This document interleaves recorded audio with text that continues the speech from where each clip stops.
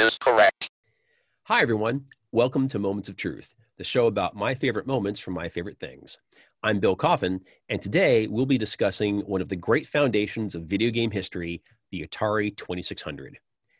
In 1977, video game pioneer Atari released what would become known as the Atari 2600. It wasn't the first home video game console. That honor goes to the Magnavox Odyssey.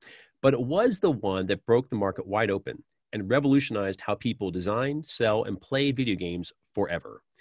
Adjusted for inflation, the 2600 cost about $850 upon launch, which nowadays will get you a pretty decent mid-range gaming PC. In part because of its high price point, the 2600 didn't catch on right away, but that changed in 1980 when Atari released its first killer app, the official port of Space Invaders, a game so popular at the time that it had caused a nationwide coin shortage in Japan. For the next 3 years, 2600s landed in living rooms around the world as Atari utterly dominated the home video game console market.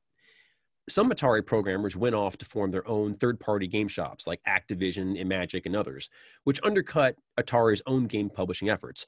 But their excellent products also made the 2600 hardware that much more indispensable. And for a while, it was all so good. But then Atari stumbled. Its official port of Pac-Man sold 10 million copies, but was widely derided, and justifiably so, by fans who were expecting something a lot more faithful to what they were playing in the arcade.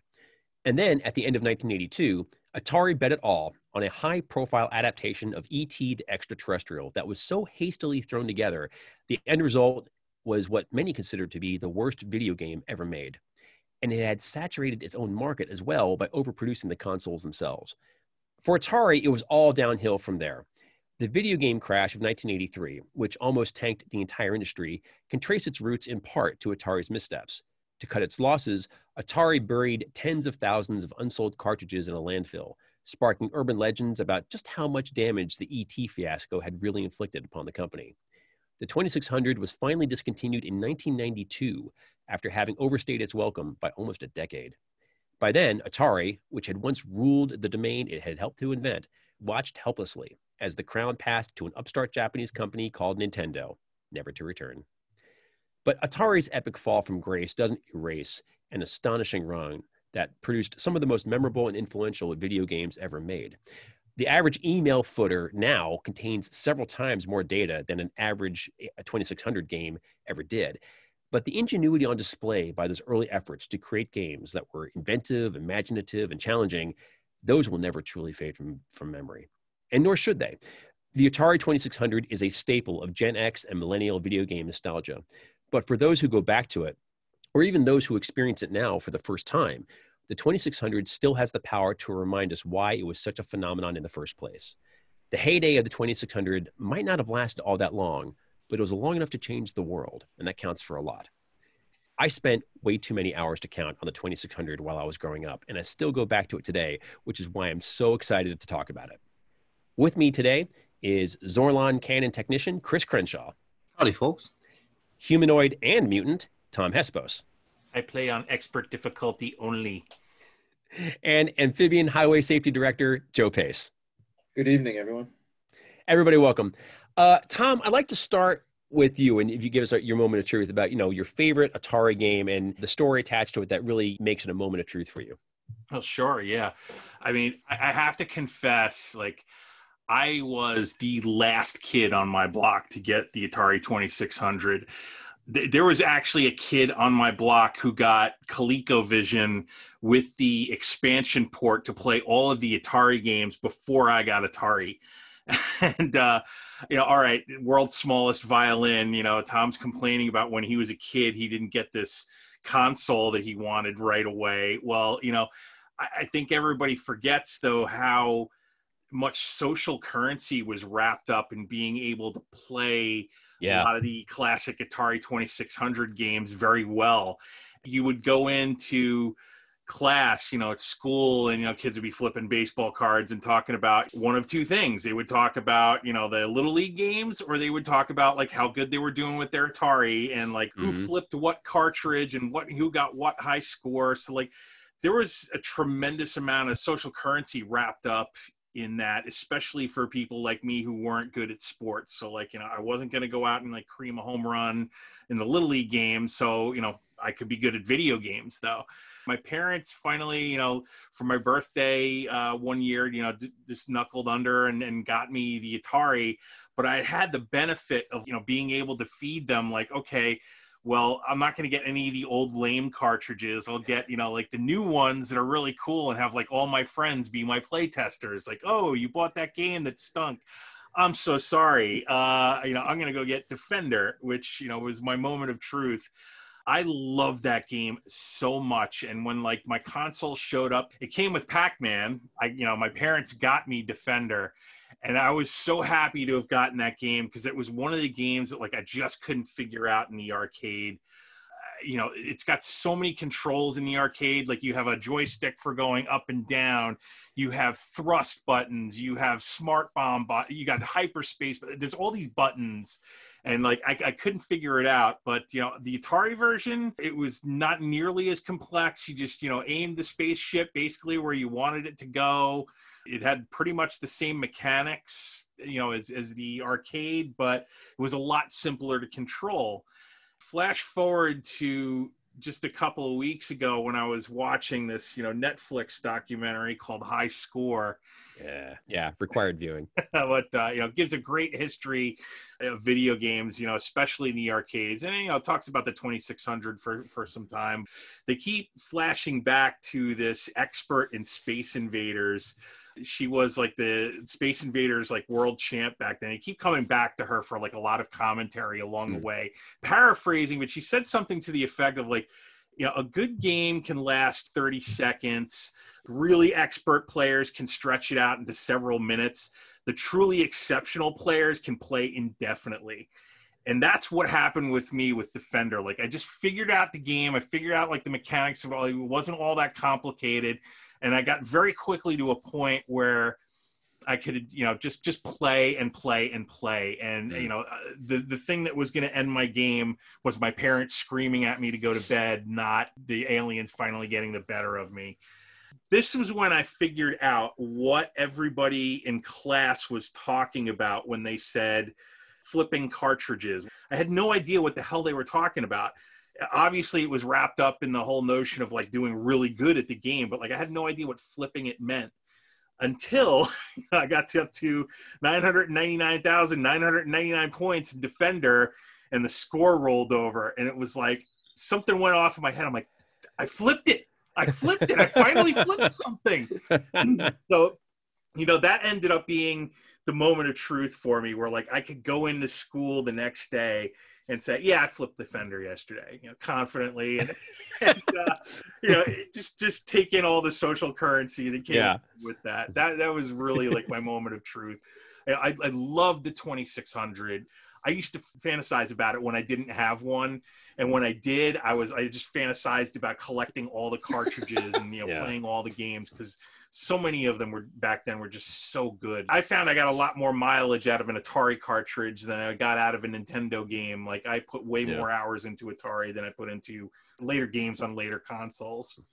Well, one of the things that you mentioned about like the social currency of being able to play well, there's also the social currency of what games you had, right? And I found that when I was growing up, a lot of the families that I played with, they had, brothers and sisters. So often it was like the family Atari and all the kids were getting cartridges for their birthday. So like a family's collection might be kind of diverse. And in the initial days, the parents didn't really know what the heck to buy, right? So they're just sort of shooting in the dark to get their kids different cartridges. And sometimes they'd get them something really cool like Space Invaders. Sometimes they get them something really lame like Euchre, and there's a Euchre cartridge. There's a basic math cartridge. Who paid? There is a basic math cartridge. That was one of the launch titles. Who bought an Atari so they could play basic math? I mean, wow.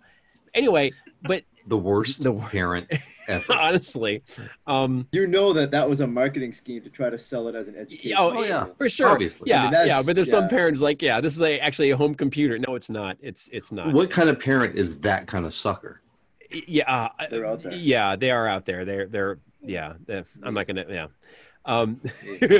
But honey, it's no, we'll get it for them. It's educational. Look, we'll get basic math. But the thing about the social currency though is that part of it was just like having a game at your house that people would want to come over to play, because it was like your house became the local arcade in a way, and so there's a lot of that too. So like for me, it was a matter of being good at the games, but it also is a matter of just having good games to play, and that kind of mattered. But that's an awesome story, Tom. I never flipped the game. That's something big. I think there were games that were easier to do it than others. Defender was certainly, I think, one of those. People did complain about that the gameplay wasn't all that difficult. Then it becomes an endurance match. Like you can put a few hours into rolling up the score on something. And become a marathon. It was a lot simpler than the arcade version of Defender, but that's because the arcade version of Defender was a freaking Apollo simulator, and that game was complex. There's a lot of stuff going on there, The hardest video game to play. I'm still terrible at Defender. That and Stargate. I will never be good at Defender, not ever. It's a game gives me flashbacks to how bad I am at it. So this week, Tom, I decided, all right, I'm just gonna jump on Defender and see what Tom's into. And I was like, oh, this is a lot easier. And I still augured in like 2 minutes into the game. Give it a few weeks, Phil. But you mentioned the endurance aspect of a game like that, right? With games from this era in particular, there was no continue mechanism. There was no save mechanism. It was play till the game is finished, like by time, or until you screwed up enough and you're dead. And there was definitely like a difficulty progression. And with a lot of games, it's almost like, like when you hear pilots talking about breaking the sound barrier, the closer they get to it, the more turbulence they get, the more turbulence, the plane just shaking. Then once they break the sound barrier, it's like, boom, smooth sailing. Now, I never flipped an Atari game, like I said, but playing games of this type where that difficulty gets so high and you just get on a frequency where the game and you punch through that, and then it's just like, it doesn't matter. The game's not getting any more difficult, but you're just staying good. And it's like you have now mastered the game, I have a vivid memory of when I was in college playing Tetris on a computer, and the pieces are flying, but I'm in the zone and I've got this thing wired. I could have played for days. Tetris is the king of that. Right? Yeah. Where you find yourself past that sound barrier, Yeah. and like, if I'm clean and the pieces are coming, I'm just there. Yeah. And it is a weird feeling. I used to dream of Tetris. Oh yeah. Yes. Oh, no question. It's like when you're taking a foreign language and you have your first dream in like Spanish or French or something like that. Exactly. I dream of Tetris. Yeah. So now, Tom, when you rolled Defender, was that your only time you ever rolled Defender? Oh no, I did it 5 times like over the years. That's what I'm talking about. Even after like I kind of mastered it, like it just still was entertaining for some reason. I was never able to like really figure that out, why it was still so entertaining. And like I had a moment that kind of broke the whole game for me in terms of figuring out the mechanics. Like I was over at my friend Lou's house, and he was one of the first kids on my block to get Atari. He mentioned to me that like the little saucers can't shoot on the horizontal. He's like, they can't shoot straight. They can only like shoot at an angle. And once I figured out if I was on the same level with them, they couldn't actually hit me. It was like flipping a switch, and it was like, okay, now I know how to play this game, and I figured it out, and now I can play forever. Yeah, a lot of those games had these vulnerabilities built into them because they can only process so much information at once. So like certain things would happen that it wasn't like a break in the game. It's just they just couldn't program it to shoot straight. It's like, well, it's gonna. It would have run into its own bullets or something. Yeah, right. Games of this vintage had these little things that are kind of waiting for you to discover, and they were like complete game changers. Like, once you figure this thing out, I guess it was like the first exploits, really. And you figure out this little vulnerability in the game, and it totally could change how you played. It's a characteristic of the 8-bit era. I mean, everything is ultimately pattern based, and most of these games could be anticipated. Yeah. Kaboom is going to just keep dropping stuff faster and faster in a random pattern. That's an annoying, stupid game that I hate forever. Sorry, Bill. I know we try to be positive. Kaboom is the game. Kaboom is the game that it has 4 stages. Okay. First stage is super easy. Second stage, which is like, okay, I now get what's going. Third stage, where they're dropping them just in this endless line that's like actually kind of zen, kind of fun. And then fourth, it gets real, and all you do is spin that paddle back and forth until it breaks and the game's over. You can't keep up. Like, you're like, you just can't. Like, come on, man. I'm not on cocaine right now. I can't keep up with this stupid thing. I remember my cousin Corey like told me how to play Missile Command one time, and she did the same thing. She flipped a switch in my head. She's like, when you shoot at the missiles, don't sit there and wait for the explosion. Go to the next one. Forget about it and move to the next one. And after that, I was like, huh. And I did it. And I'm like, this game's easy. Not a problem. All right. On 2600. Yeah. Missile Command was the first one that we got. That was the one that came with our Atari. Was Missile Command. Yeah. So we played a ton of that. And there is a point at which you cannot survive. Like there is a point in Missile Command where it speeds up too fast. Yeah, you can't. Yeah. It speeds up, and they're like, there's 100 of them coming at once. And you're just like, yeah. Well, it probably would have been grossly irresponsible to create a game for children that suggested you could actually win a nuclear war. So. True. But Tom, one last question for you on Defender. So, what other games do you recall that were really? I mean, they didn't look exactly like what you saw in the arcade, but they worked great on their own. They were still fantastic games for the Atari. Just and Asteroids definitely came to mind. Are there any others that come to mind for you, Tom? Missile Command's definitely one.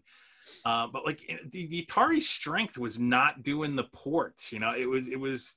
No. I think coming up like the more compelling Atari games that I love were the ones that were just made originally for like the usual suspects, but those are the ones I found like most entertaining in the end. I mean, Defender was a moment of truth because I got good at it, but there were games that I enjoyed a lot more. Combat was definitely one. I loved that game. I could play that game forever and ever, and it never gets boring. Combat's so good. I'm all about the biplanes. Love them. Oh man, Combat. I'm not going to get off topic because it's time to move on to Joe's moment of truth. But I'm sure we'll come back to Combat. I mean, we can't. You know what? We can't have a podcast about the 2600 and not stop for a second and talk about Combat, okay? Because it shipped with the unit for so long. So I guess the question is, should we just stop what we're doing and talk about Combat now, get out of the way, and just... Sure. Okay, great. All right, so Combat, greatest game ever. Podcast is over. Thanks for coming. I appreciate everybody playing. We're night, done. folks. Good night, folks. Yeah. No, what I thought was interesting about Combat, and this is true of a lot of the other launch titles, with the exception of Basic Math, that they were all these multiplayer head-to-head games. Like from the beginning, Atari was seeing this kind of entertainment as an inherently PvP type thing. Like in Combat, you can't fight against the computer. When I was a kid, I played the airplane games. What I'll do is I would put the joystick underneath the console, so it'd just be like pressing on the button the entire time. And I would just like try to fight against the drone that way. For me, the best one was Tank Pong. Tom, I know it's near and dear to your heart as well. So great. So in the tank, so you had these little like mazes, and you could either shoot straight and the bullets just dead into the maze, or they would just carry them off each little possible surface until they hit something, or just petered out. And that was Tank Pong, and it was like the most rage-inducing game maybe ever made. Like I don't think anybody has ever. It is genius. I also like. I don't think there's anybody who ever lost a game of Tank Pong and didn't rage quit at some point in time. I mean, everybody rage quit that game. Put more controllers through screens than any. Oh man, everybody rage quit Tank Pong at some point in time. If you didn't, you either are lying or you didn't play Tank Pong, or you won every time, which is astonishing. But yeah, but yeah, no. It was the first time I ever saw that happen, for sure. So the abuse of the reset switch. Yeah, we're like, that's it. They hit the switch. Oh, come on, man. That was like such an uncool move. Someone just like smacks the switch. Like, dude, man, you lost, right? No, I didn't. Well, you hit the switch. I don't know what to tell you. So. That's an automatic forfeit in my neighborhood. That was for me. That was like getting knocked out of dunce in Foursquare. You hit the reset. It's like you're at the back of the line, man. Off the console. You got to wait now because it was not cool. Not cool at all. Like flipping over the board game. Yeah, exactly. This game is finished. Well, Tank Pong you could get really, really good at. Such that you're bouncing stuff. You're bouncing the bullets off of all these surfaces, like Captain America hitting like a 10-wall shot. It's crazy. Oh, it's crazy. The thing about Tank Pong is that really held up for me. I mean, we used to play that all the time. Actually, I played that with my dad somewhat too, which I think is going to bring us to your moment of truth there, Joe. That was the game that came with the machine. So my dad wanted to figure out what this is all about. And he actually really dug Tank Pong, even though he was terrible at it. But everybody flipping out when they got shot, they would just like lose their minds. He would just laugh his head off. He couldn't tell what was happening. A couple of years ago, a good friend of mine and I went to this fantastic place here in Red Bank, New Jersey called Yestercade. And Yestercade is a retro video game arcade. There's many of them like it across the country. If there's one in your location, please go and patronize it. They had all these stand-up arcade games and whatnot, but they had in one corner an old 2600, like on an old cabinet TV. I mean, like the whole corner was like period. Okay. It was like of the era. I'm like, oh man. We look at each other and like, well, let's do this. And we just pop, not even a word was a word further was exchanged. We just popped in combat and put in tank pong. We knew what we were here for. And we were playing and we went into the final like 15 or 30 seconds of the game when the score is blinking. And it was like one shot wins the game. And, you know, we were as invested in the outcome of that game as we were in any Street Fighter, anything. I mean, we were like, it was really important that one of us won this game, you know? And I was like, here we are 40 years later and the game still has its hooks in us. And I thought that this is such a cool thing about combat in general. It's just one of the best PvP games ever. It's really, really good stuff. So I don't mean to undercut Joe, because I know that gets very much at the heart of your moment of truth, Joe. Because I know you're talking about your dad and also another classic arcade game that came to the Atari. So take it away. I'd love to hear your moment of truth. Yeah, I mean, like everybody else, I vividly remember when the Atari came into our house. It was like, I think 1980 or 81. I was either 5 or 6. My brother then would have been 7 or 8. And we spent a lot of time playing on these. Missile Command came with it.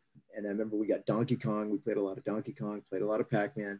And we were of an age where we hadn't gone out to arcades that much. So we didn't compare the Atari version to what the arcade version had been. So for me, when I think of Pac-Man or I think of Frogger, I think about the Atari version. So there was nothing lost in the translation. We had ours on an old black and white TV.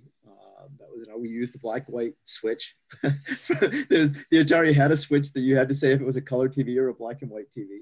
Bill, you had mentioned the cabinet TVs. The Atari was pretty much a cabinet. It had wood paneling on it, right, along the front. That's how beautiful this thing was. And there were a lot of games I enjoyed a lot more that I played. We loved Venture. We played endlessly. That was a good one. You know, later we played a lot of Dragon Stomper on the Supercharger system later, which really was a groundbreaking RPG. What I remember most and my most sort of, I guess, cherished memory of Atari wasn't playing it. It was thinking back to when I was a kid and my dad was working as a police officer and he was working midnights and he was probably 10 years younger, 15 years younger than I am now. And he would get off work and it would be 2, 3 in the morning or whatever. And he would need to unwind. And I can remember on multiple occasions waking up, and my brother and I had bunk beds at this time, and there'd be a light on in our room, and it would be the middle of the night, and I would roll over, and there's my father in full uniform sitting on the floor with a beer playing Frogger. And that was his game of choice.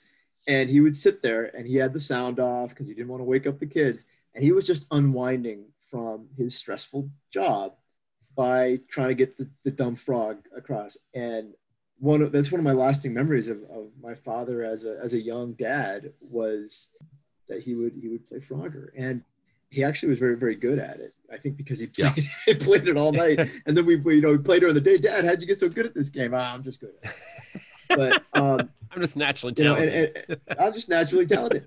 And the thing about Frogger is that was not an unstressful game to play, especially as you go up and you're trying to cross traffic and then cross the river and all this other stuff.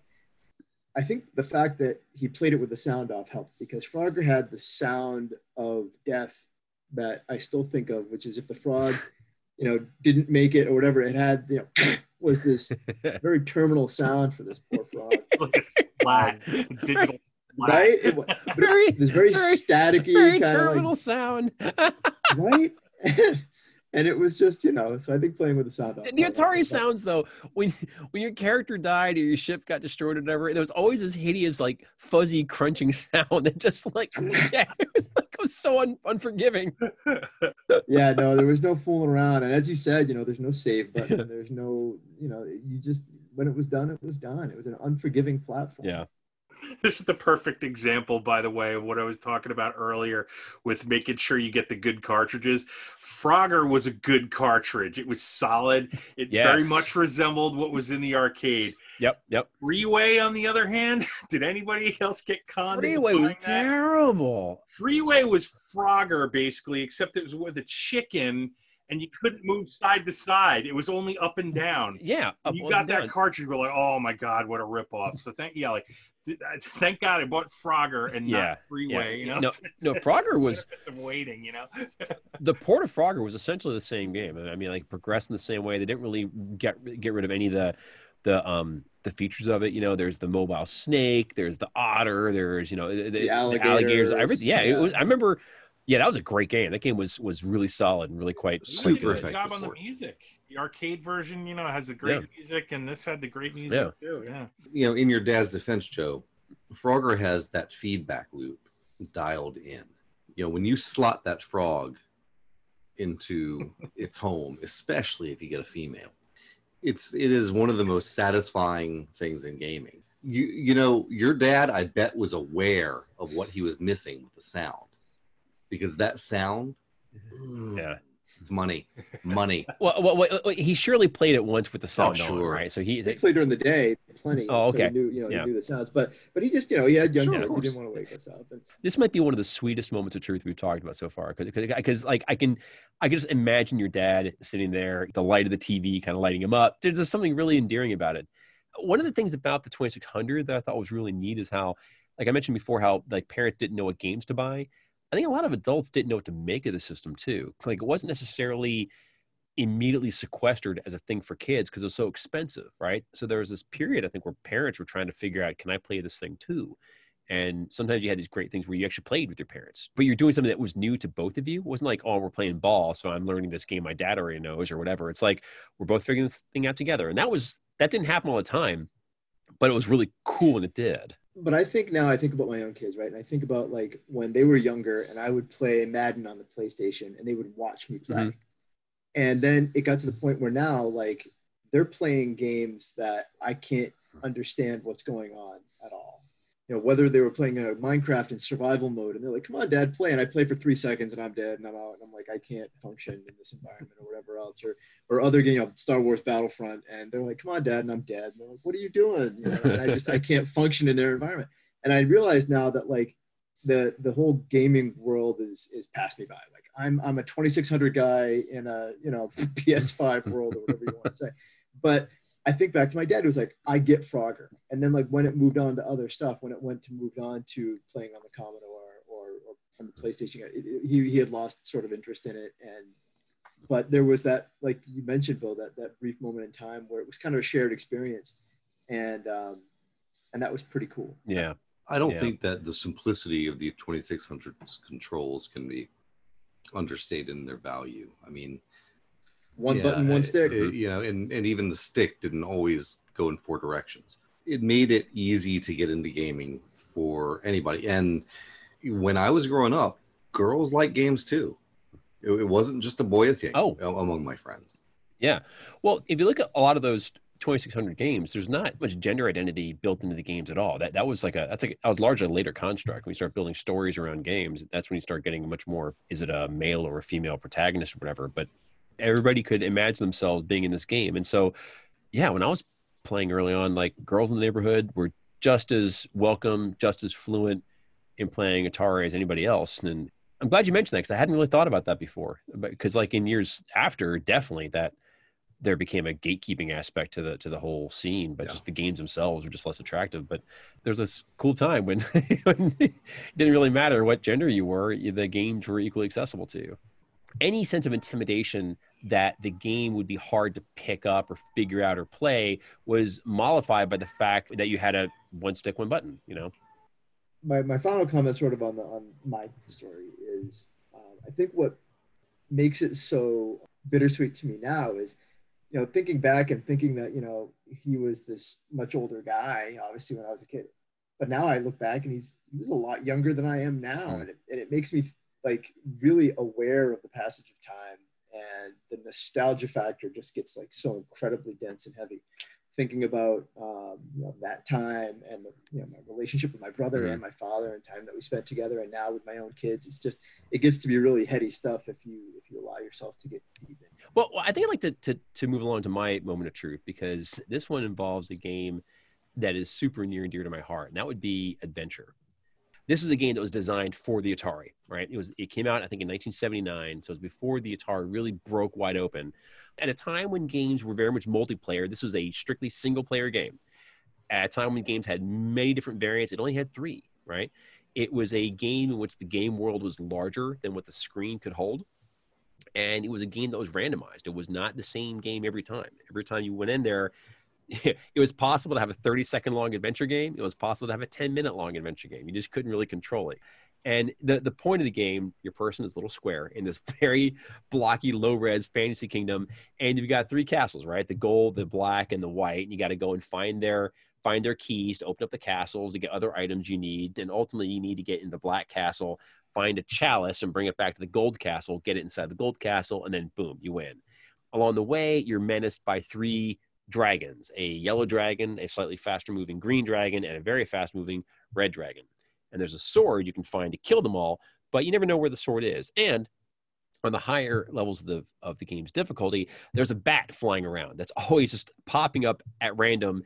And he may be carrying an item, he may not be, but he usually comes to mug you of the item you've got on hand. So you may be having a sword walk around trying to find this dragon to kill it, and the bat comes by. It's like, nice sword, I think I'll take it. Yoink, and then it's gone, right? And then you're dead in the water again. So, for me, it really got me thinking hard about game design. I was fascinated by just how the world unfolded. I started playing this right around the time I started getting aware of Dungeons and Dragons. And so this game and my initial D&D experience kind of dovetailed a little bit. But my moment of truth with this game is that it was one of the very first, if not the first, that had an Easter egg built into it. And so the trick was, if you went to the Black Castle and if you got this bridge item and you dropped it in a certain room, you can get to another part of the maze you couldn't normally get to. And there's an invisible pixel there. You could pick it up. And then if you move to this other part of the game near the Yellow Castle and dropped it by this, this wall, kind of denoted the edge of the game. And if you came back and you put 2 more items in that area, the wall became permeable. And you can actually pass through and go to a secret room where the creator of the game, Wade Robinette, signed the game, created by Wade Robinette, at a time when programmers did not get a chance to sign their game. So the fact that he did it was this little thing. It's a cool, but if you could do this is like, holy moly, you guys, this is like the Lost Ark. This is like, you guys, there's a dot, there's a secret room and adventure. And when I heard about this, there was all kinds of rumors as to what's in the secret room. There's a wizard who grants you wishes. There's a 4th dragon. There's another game. There's like all kinds of stuff. And you had no way of verifying any of it because there's no internet. There's no nothing, right? For months and months, I tried to find this magic dot. I just couldn't do it. I was told by different people, here's what I think you got to do. And I just couldn't make it happen. So I abandoned it, right? And I was like, well, I guess, I just won't get the magic dot. And years later, I came back to Adventure. I was actually playing it on my laptop through an emulator, right? I was like, oh, I'm going to fire up Adventure. Like whenever I get my hands on any kind of Atari 2600 experience, the first game I fire up is Adventure, right? Jump, right? It's just right off the bat. And I was like, okay, you know what? I'm going to get that dot. And I looked it up where to find it. And okay, and by the numbers, I went, picked up the dot. I heard the little bleep, it said you pick something up. I'm like, oh man, here it is. And I was doing everything I needed to do. And, at this point, we're talking, this is like 2008, 2007. This is a long time after, Adventure had come out. I'm a grown man, like on the train or on the ride home, just doing this thing. And I'm getting everything set up. I'm getting ready to cross the path over. And like my hands were shaking. I could feel my pulse like pounding in my chest. My face was flushed. I was so excited. Like I felt as if I was the first person in the world discovering this on behalf of the whole planet. Like that's how it felt, even though I knew at this point it was way common knowledge, but I crossed the wall, I get there and there's the room waiting for me. Right. And I just sat there staring at that text, that glowing text. I was so excited and so enthralled. It was one of those things where I had ticked off kind of a bucket item, but I had this really weird feeling of like, even though Adventure is a solo game, I felt a deep sense of connection with other video gamers in that moment. It wasn't like I was connected to the internet or anything like that. I had finally done this thing that so many other people had done, and I was now part of a shared experience that had been talked about in lore for decades, and I had not been part of it. And now I finally got to join the lore. And it's funny because not long after that, I think is when I finally read Ernst Cline's Ready Player One. I knew it. Yeah. Right? Okay, you knew I was going there. And for those of you who haven't read it, that movie is a great big sloppy love letter to precisely the kind of Gen X geek to whom this podcast is run by and is aimed at.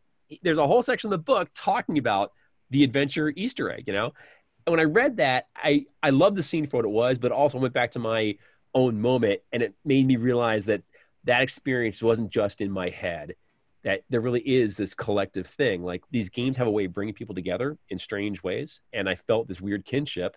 We're all in this together, even though we're all off playing on our own. I thought that was a neat thing.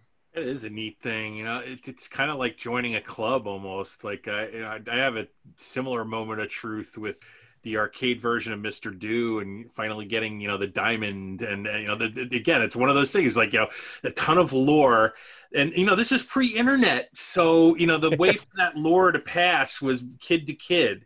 Yeah. It wasn't, reading it off some chat room somewhere. You had to put effort into sport. Or in Nintendo Power. Yeah. So, it is. I think it's got a lot more value in that pre-internet day where, where it had to pass that way. But before we get too much farther, Chris, I'd love to get into your moment of truth, because yours is about a game that if Adventure is my favorite, the one you're mentioning is probably my second. So please take it away. I got my 2600 Christmas of 1979. I was just about to turn 9 years old, and that was the year after it had released. So I'd been playing it at a friend's house on the regular for a year, and it was all I wanted. My parents were separated at the time. I was living with my grandmother and my mom, and I come down and there's a 2600, and wow, it was I couldn't believe it. I knew we were poor, and for the longest time, I never had a lot of cartridges. Mine came with Combat. I got Pac-Man and some of the others. I had Joust, but I stuck with the 2600. I was still playing the 2600 when I turned 16 in 1987. I had the peripheral that we played Phaser Patrol. God, I love Phaser Patrol. God, I love that game. I had this beautiful joystick made by Amiga that fit into the palm of your hand. It was called a Power Stick, and it fit just in the palm of your hand like a chocolate bar, a bar of soap, and it had like a hemispherical housing and like a 1.5 inch tall joystick and 2 fire buttons. You could activate one with your thumb, one with your forefinger. It was ambidextrous. My God, this joystick is my favorite peripheral of all time. It was phenomenal. The game I'm talking about is Yar's Revenge. Yes. And so good. Yes. It has, without a doubt, in my mind anyway, the greatest cover art of any Atari game ever. Yes. I think it's worth actually pausing to talk about it. And we haven't even talked about a cover, and that's great because there's some wonderful cover art. So the Atari, the whole Atari line has probably some of the greatest cover art for those games. I mean, there's a book you should check out called The Art of Atari by Tim Lapatino. It's this beautiful just gallery of concept art and finished pieces for all those magnificent paintings that grace the covers of the games. And it looks so good. And Chris, I completely agree with you. The cover for Yar's Revenge is just straight fire. And not only that, the instruction manual is a little comic book. It tells a story by one of my favorite artists, by a guy named Frank Scirocco, who would go on to do the Alien Legion comic for Epic Comics. No way. Yeah. That's Frank Scirocco. Awesome. That's Frank Scirocco's work. And he would go on to do like a lot of like side panel artwork for other video games as well, like stand-up arcade games. But he did the Yar's Revenge comic book. I read that comic like so many times. It was so cool. That comic was introduced in later pressings of the game, as it were. It is the biggest selling Atari game ever that was not licensed. It's called Yar's Revenge because the head of Atari at the time's first name was Ray, and it was turned upside down. I didn't know that. Great.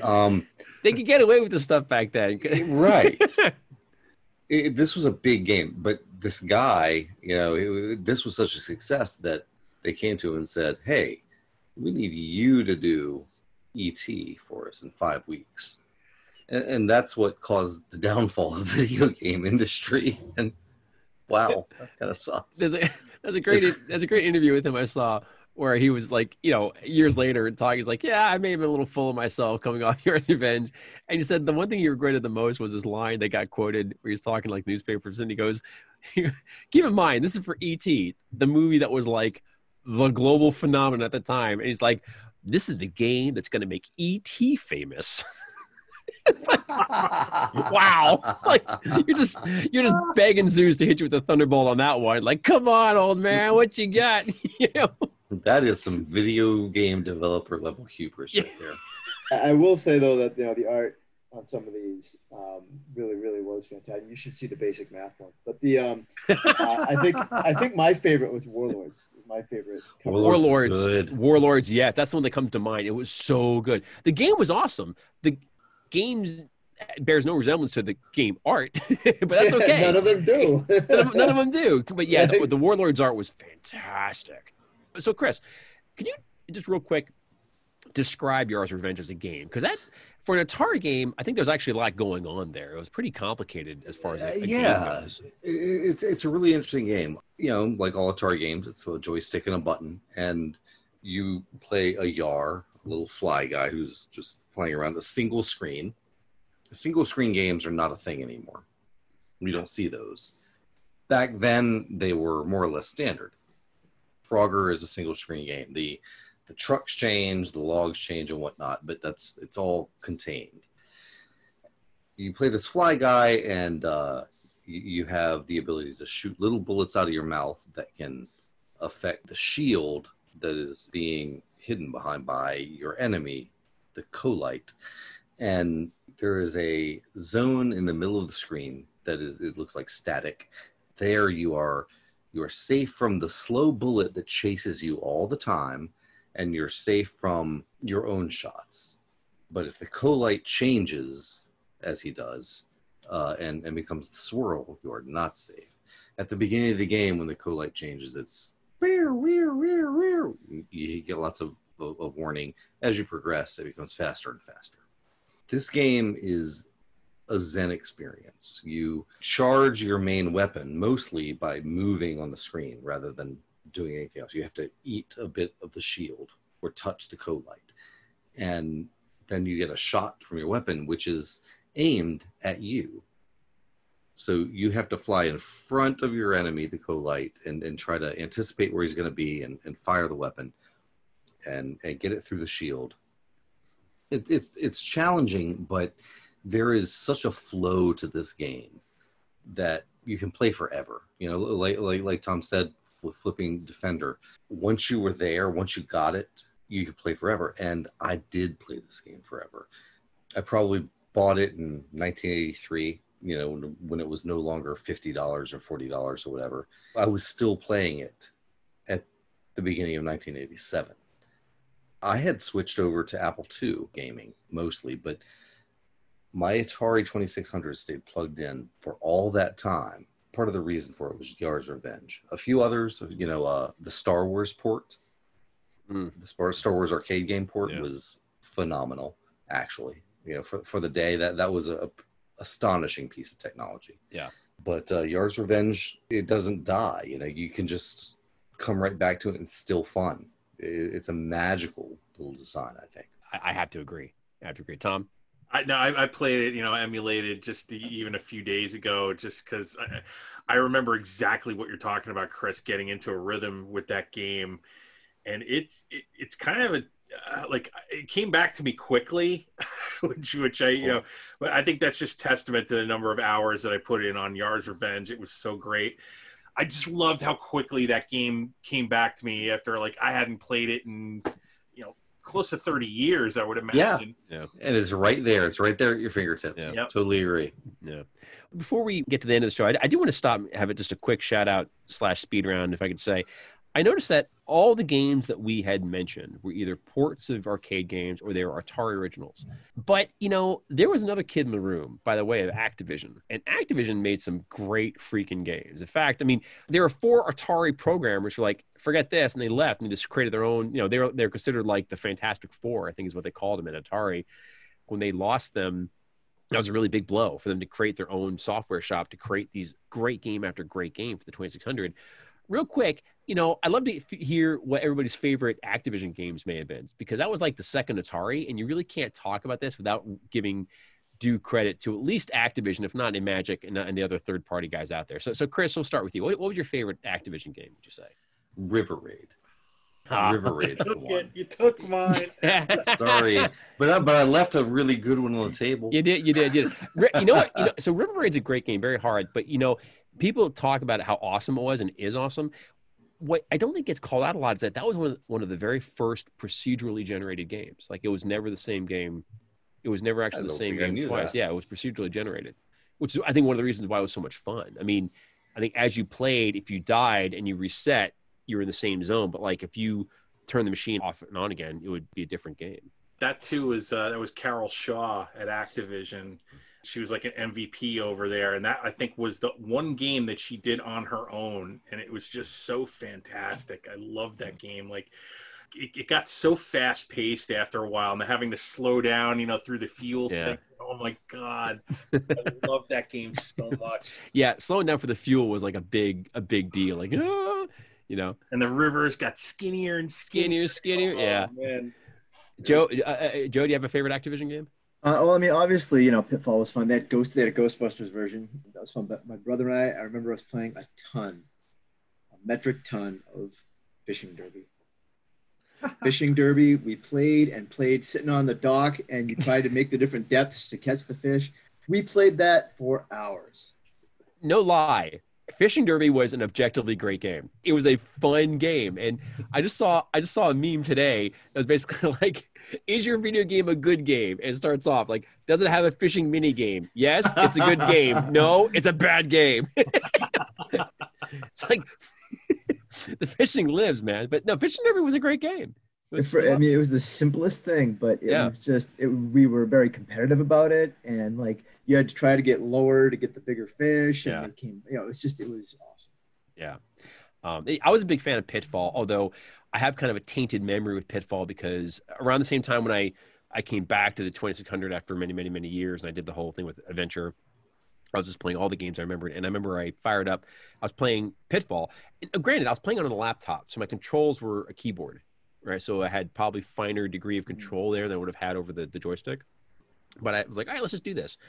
My fine motor control as far as video game playing was a bit more refined then as it was when I was 11 years old or whatever it was. And so I just smoked Pitfall. I actually beat the whole thing like the first time playing through with time to spare. And I was like, well, that was easy. And I just felt so deflated. I'm like, man, I remember this game was invincible. Like, I just can't, it would just devour me. I never beat it on the 2600. Putting a physical cartridge in, playing with the stick. No, I never even came close. But on a computer, actually, I blew through it. And I was like, well, that's okay.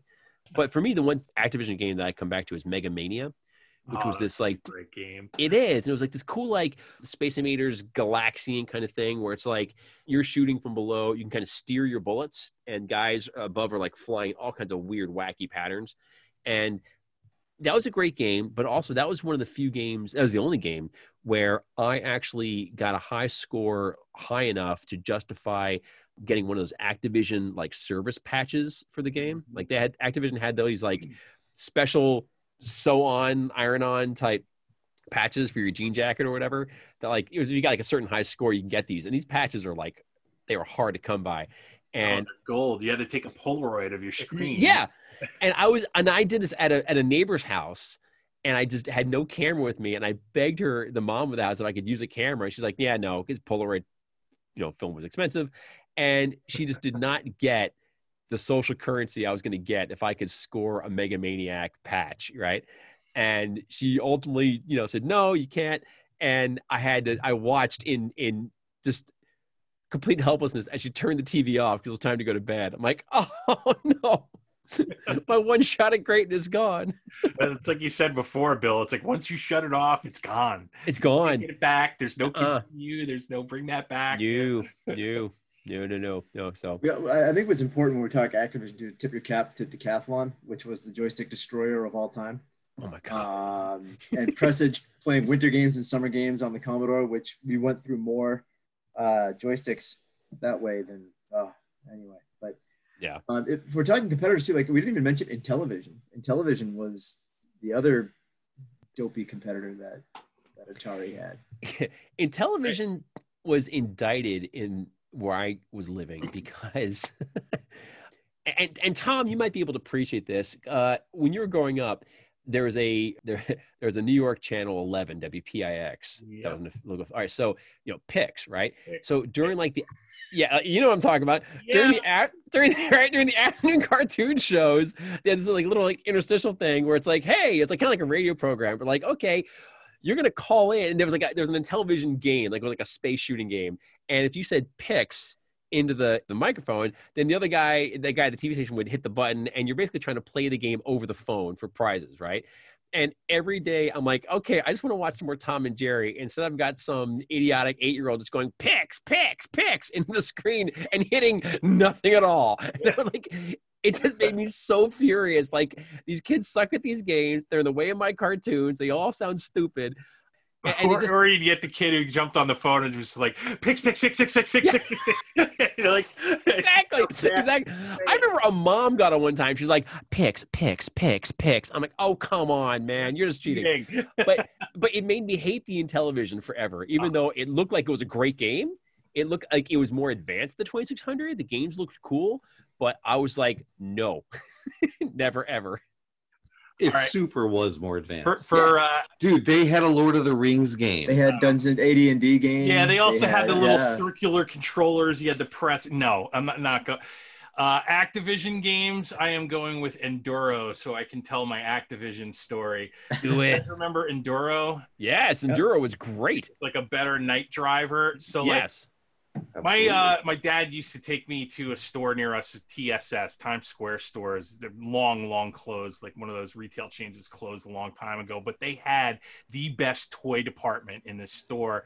And along one of the side walls, they had its display case set up, and they had Atari, they had Intellivision, they had ColecoVision, and just like a wall of games behind the clerk. You know, Dad would just drop me off in the toy department, go do his shopping elsewhere in the store, and come back for me. Well, this one time he dropped me off, you know, I see this guy playing a game I've never seen before, and I'm like, this kind of looks like Night Driver, but it's definitely a lot more detailed.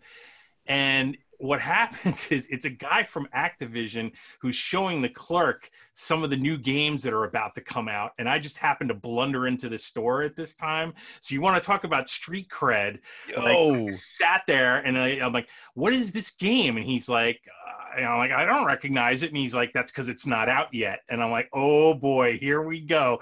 So he went through like Enduro and a couple of others, and Keystone Capers was another one that I remember he sort of like demoed to the guy, and I'm the only kid in the store who's getting this. And like, if I had a notebook, I would have been. If I had a camera, I would have been sniffing. And I walked into school the next day, and I told everybody about these games that were coming out, and they're like, "Yeah, I suppose you're full of crap." Blah blah blah. Until the games came out, and you can imagine the street cred that I got from about the Activision games that were coming. That's so fantastic. Well, speaking of street cred, I need to out you for a second. Tom knows the guy who programmed the Phoenix cartridge. Oh, yeah, that's right. John Mrazek. Yeah.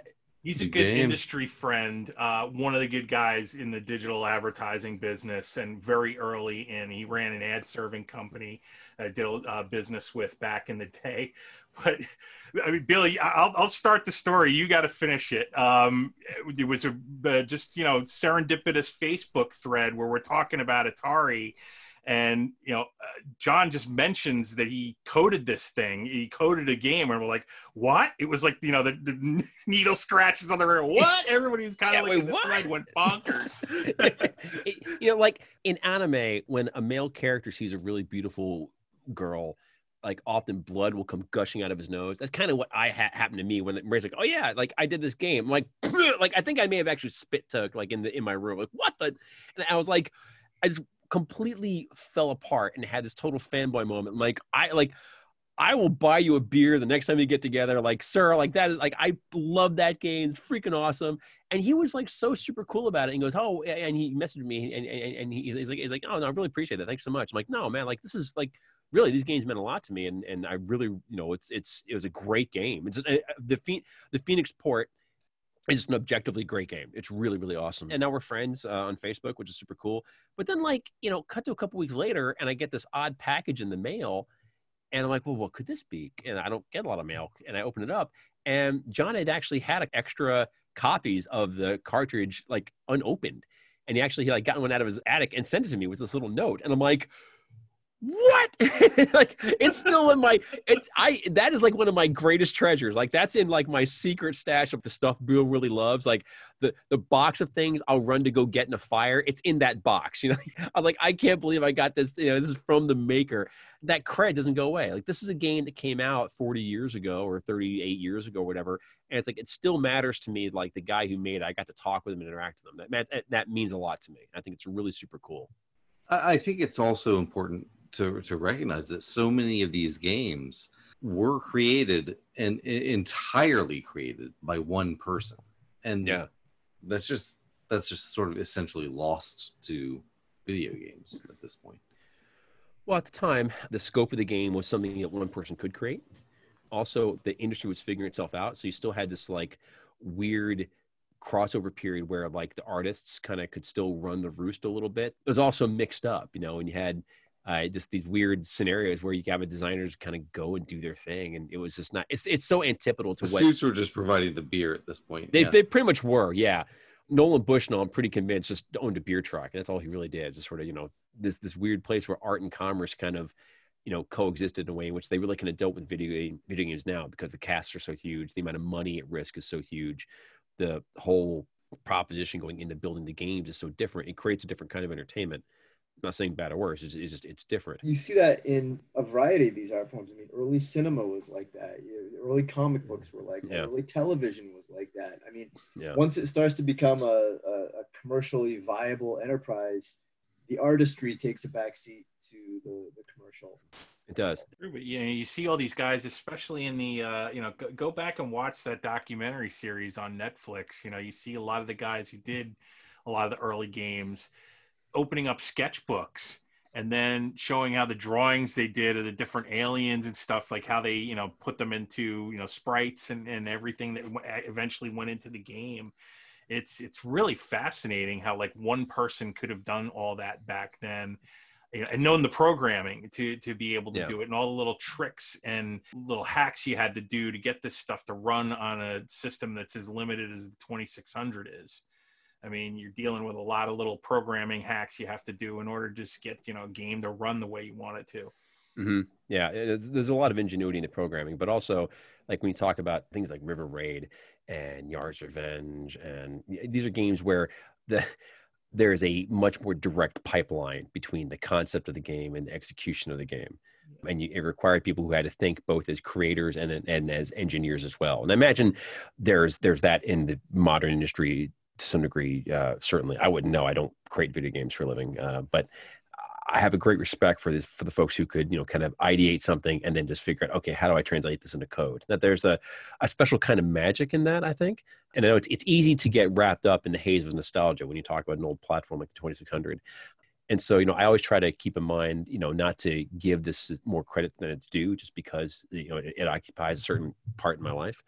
But there are unique aspects to this that I think are worth remembering and worth taking a lot of value out of. And I think one of the neat things about it was just how one person could make a game that could then reach the lives of millions of people. You know, Wade Robinette made a game that supercharged the imaginations of millions of kids. And I was one of them. You're here. And that put me on a path towards writing, towards game design, towards doing all these things that, you know, helped me get in touch with some really cool people, helped me do some really wonderful things, helped me develop my craft in a way that ended up impacting other people's lives too. And it's neat. And you know, these things have a funny way of paying themselves forward. But when you look at the Atari age, it was just this really interesting constellation of brilliant figures who could do their thing and then see this dream kind of manifest itself in the real world. That just doesn't happen all that often. It requires a certain set of circumstances to make it possible. The Atari age didn't last long.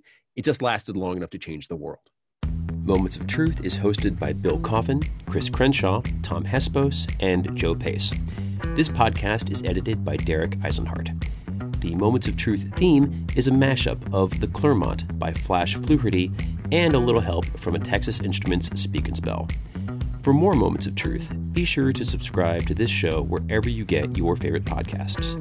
And for hundreds of additional write-ups of my favorite movies, please visit BillCoffin.com.